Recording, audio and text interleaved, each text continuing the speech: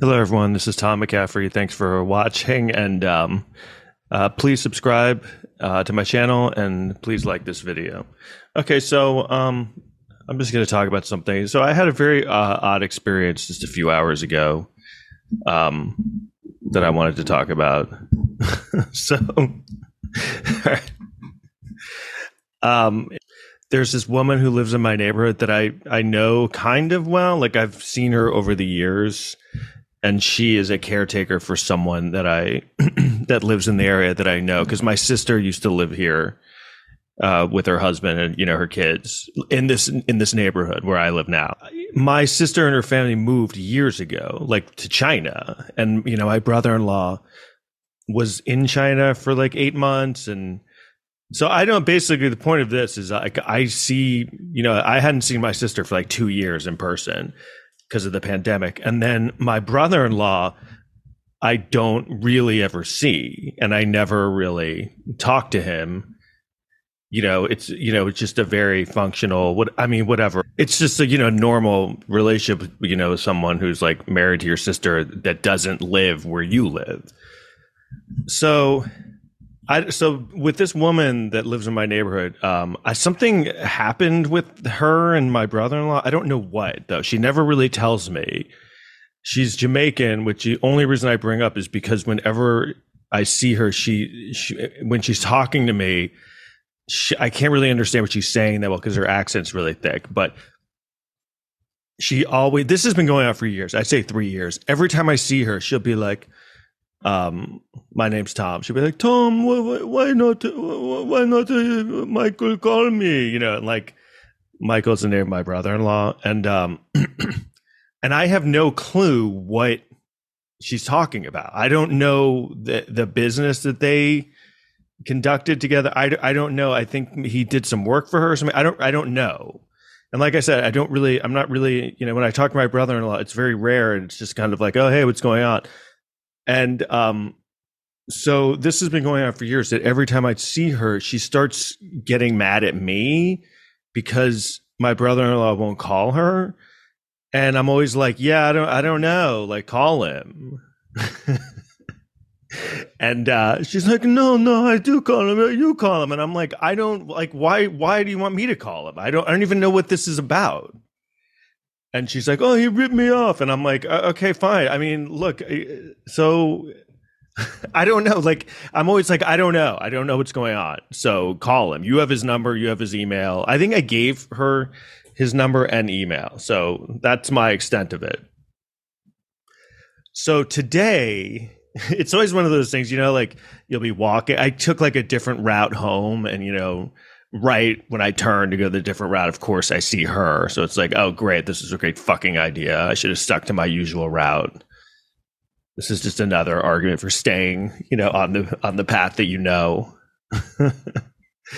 And like, whenever I see him, I was like, oh, fuck. Because I know it's coming, and I know, it really is annoying, and I don't understand it. I don't, I never really, like, I think I've asked her, like, well, what's going on? What's the problem? And she'll be like, he steal from me. And I'm like, that's such a vague thing to say. And I'm like, all right, well, I mean, so anyway, I see her, and she's like, oh, hey, Tommy. I'm like, fuck.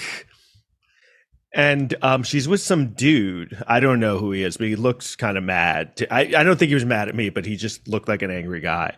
And she starts going off on, my brother-in-law never calls her, and he took her money, and and I'm always like, I don't, and I just was so annoyed. I'm like, look, I don't know where I don't talk to him. He doesn't even live here, so I don't really, and I'm like, and I've told him, and I saw him years ago that you want to talk to him, but, and he said he'd call you. So it's like, so anyway, this is going on. And I look to my right, and sitting on a bench next to her is Bernhard Goetz, who is, I don't know if you know who that is, but he's the subway vigilante from New York, who from 1984, that it was this huge infamous case that kind of encapsulated the problems with New York City and how crime was so out of control. So he was this guy who was kind of this meek, timid white guy with glasses who looked really nerdy. And this was when, I was growing up here in the, 1984, I was like 11 years old. And the New York was out of control. Like, I mean, I was very sheltered at the time, but I could still feel it. Like, I mean, New York was just terrifying. When I would go outside, it was just like, it just felt like there was something in the air that was like, oh, something bad could happen at any second. It was like going into jail or something. Not that I've gone into jail, but I would imagine when you go to jail, you're like, oh, this is not like bad things are going to happen. So he was on the train. I guess he had been, robbed and harassed a lot because the train was just out of control. It was like covered in graffiti. The train was just terrifying in the 80s. It looked like it was designed by criminals. I don't think police were even allowed to go down there. I think there was like a law. But it's just these long, winding, narrow tunnels that were dark, and you didn't know where you were going, and everything was broken and vandalized. It smelled like piss. It was like a nightmare. So, he was on the train, and I guess he had bought a gun because he kept getting harassed. And so these four black teenagers, that was a big thing too in the city. Not that it's, been resolved, but like, race relations were very fraught. So I guess they were like kind of harassing. They basically tried to rob him in a very, non-aggressive way that he's even kind of admitted. And he, had a gun and he took it out and he shot them all. And none of them died, but, he, was arrested, and then I think he was acquitted for self-defense. One of the kids that he shot was paralyzed after the shooting, because I guess he had shot him another time when he didn't really need to, and that was kind of the question in the case, whether or not it was self-defense, because when he was first shooting them, when they surrounded him, he could argue that he felt that his life was in danger. So you're allowed to, defend yourself in that situation. You're allowed to use, force. And, but the problem is he shot them and then they were all down, and then he went back and shot one of them again.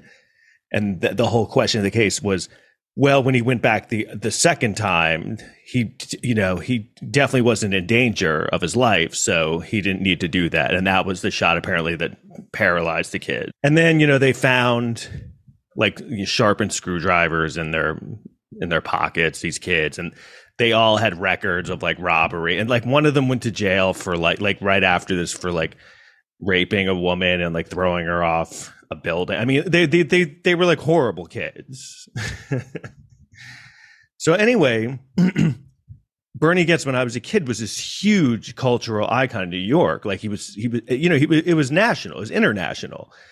I've seen numerous documentaries about it. He's referenced in pop culture so many times. Like Billy Joel references him in We Didn't Start the Fire, and Bernie Goetz gets name checked because that's how big in the pop culture landscape he was. He was like that much of a kind of an icon. He represented something. So he's also in a Beastie Boys song. They reference him. But so anyway, I've seen Bernie Goetz like I'd say at least 50 times in my neighborhood. He's always, where in my neighborhood, because he's really into squirrels or something. And that's real. I've seen that like on a show. He's really into helping squirrels, and there's a lot of squirrels around where I live. So he's always there feeding the squirrels. And he looks like exactly the same.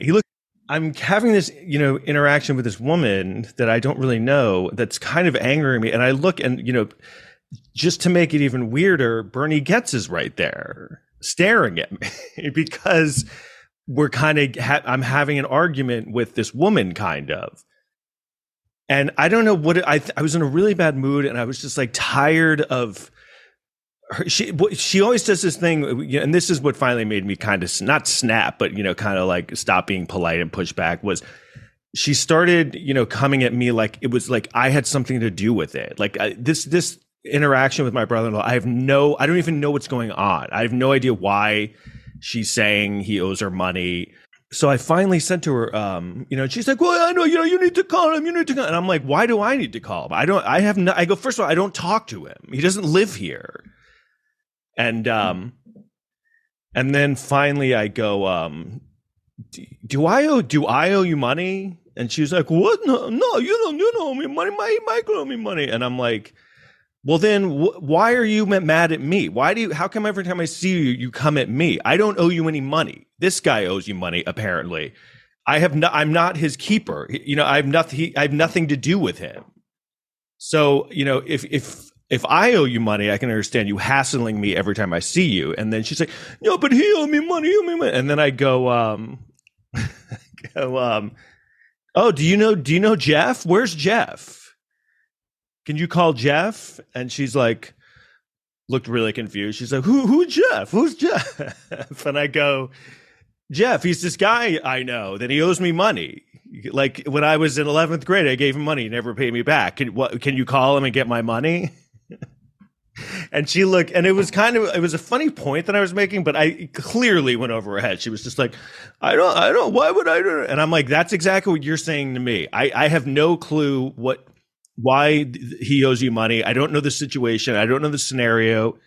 You're just, don't involve me in this anymore. Like I wasn't like completely unhinged, but I was raising my voice because I was just kind of trying to make points, but in a funny way. Like I thought that was funny, the whole call Jeff and get my money, even though you don't know, even though you have nothing to do with it. So the really funny part that really freaked me out is like, so at one point I look up and Bernie Goetz is like staring at us, and he kind of like made this face at me, like almost like it was like he was like uncomfortable, like being around the situation.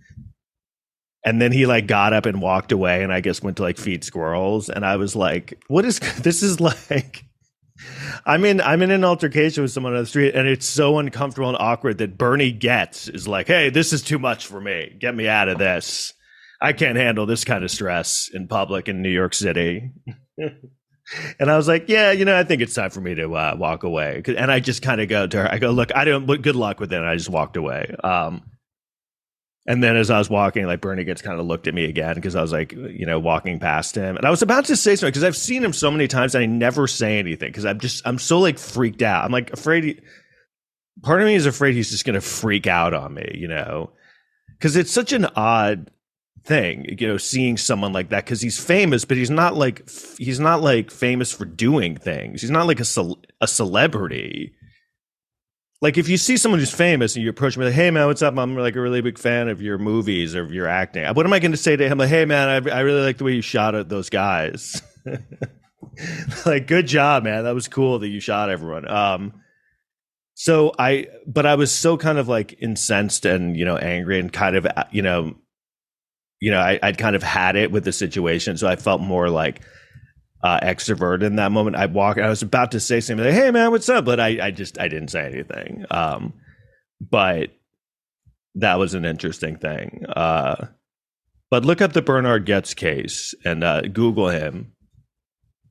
And it's a very interesting case. I studied it in law school, and that was the big thing behind it, was that it was self. And the thing, I don't know if people remember this. The thing about him is he became like a hero in New York City, and even within the black community too, because everyone was like, oh, it was like a racist thing. But even people in the black community, a lot of them were like, yeah, I'm glad he did it, because at that time it was so dangerous. It wasn't really so much like a white and black thing. Like everyone was terrified. There was no one was spared. It was just kind of like, it was out of control. So I think a lot of people were kind of, that's why it encapsulated New York City at the time, because everyone was just kind of like terrified, and no one was doing anything about it. And then finally this kind of meek guy fought back, and everyone was kind of like, yeah, all right. It was kind of indicative of the movie Death Wish that had come out like 10 years earlier, where, he starts killing muggers or shooting muggers on the street, and then the city's completely behind him because crime starts going down because criminals are now afraid. And anyway, so yeah, it's look him up. It's a very interesting case, especially the self-defense thing. And I think he did go to jail, but only for illegal gun possession. So all right, I'll be back. Thanks for watching. Like I said, please subscribe and like this video, and look up Bernhard Goetz and leave comments. Whatever your thoughts are on that case. And I'll see you next time. Bye bye.